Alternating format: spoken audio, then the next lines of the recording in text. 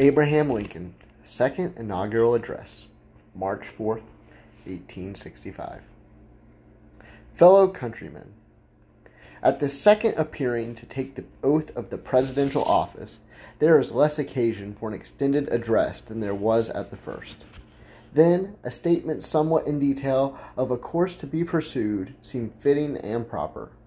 Now, at the expiration of 4 years, during which public declarations have been constantly called forth on every point and phase of the great contest which still absorbs the attention and engrosses the energies of the nation, little that is new could be presented. The progress of our arms, upon which all else chiefly depends, is as well known to the public as to myself, and it is, I trust, reasonably satisfactory and encouraging to all. With high hope for the future, no prediction in regard to it is ventured. On the occasion corresponding to this 4 years ago, all thoughts were anxiously directed to an impending civil war. All dreaded it, all sought to avert it. While the inaugural address was being delivered from this place, devoted altogether to saving the Union without war, insurgent agents were in the city seeking to destroy it without war, seeking to dissolve the Union and divide effects by negotiation. Both parties deprecated war, but one of them would make war rather than let the nation survive, and the other would accept war rather than let it perish, and the war came. 1/8 of the whole population were colored slaves, not distributed generally over the Union, but localized in the southern part of it. These slaves constituted a peculiar and powerful interest. All knew that this interest was somehow the cause of the war.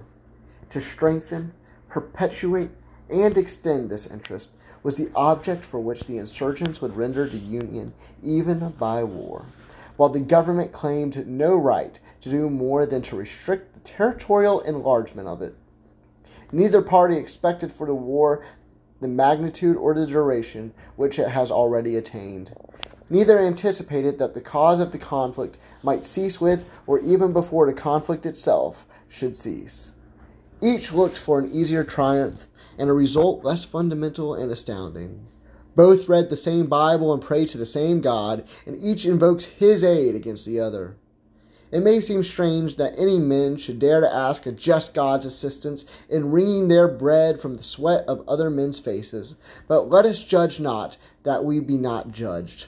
The prayers of both could not be answered, that if neither has been answered fully, the Almighty has his own purposes. Woe unto the world because of offenses, for it must needs be that offenses come, but woe to the man by whom the offense cometh. If we shall suppose that American slavery is one of those offenses which, in the providence of God, must needs come, but which, having continued through his appointed time, he now wills to remove, and that he gives to both North and South this terrible war as the woe due to those by whom the offense came, shall we discern therein any departure from those divine attributes which the believers in the living God always ascribe to him?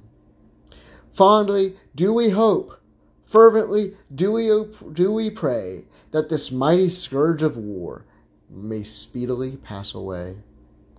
Yet, if God wills that it continue until all the wealth piled by the bondsman's 250 years of unrequited toil shall be sunk, and until every drop of blood drawn with the lash shall be paid by another drawn with the sword. As it was said 3,000 years ago, so still it must be said. The judgments of the Lord are true and righteous altogether.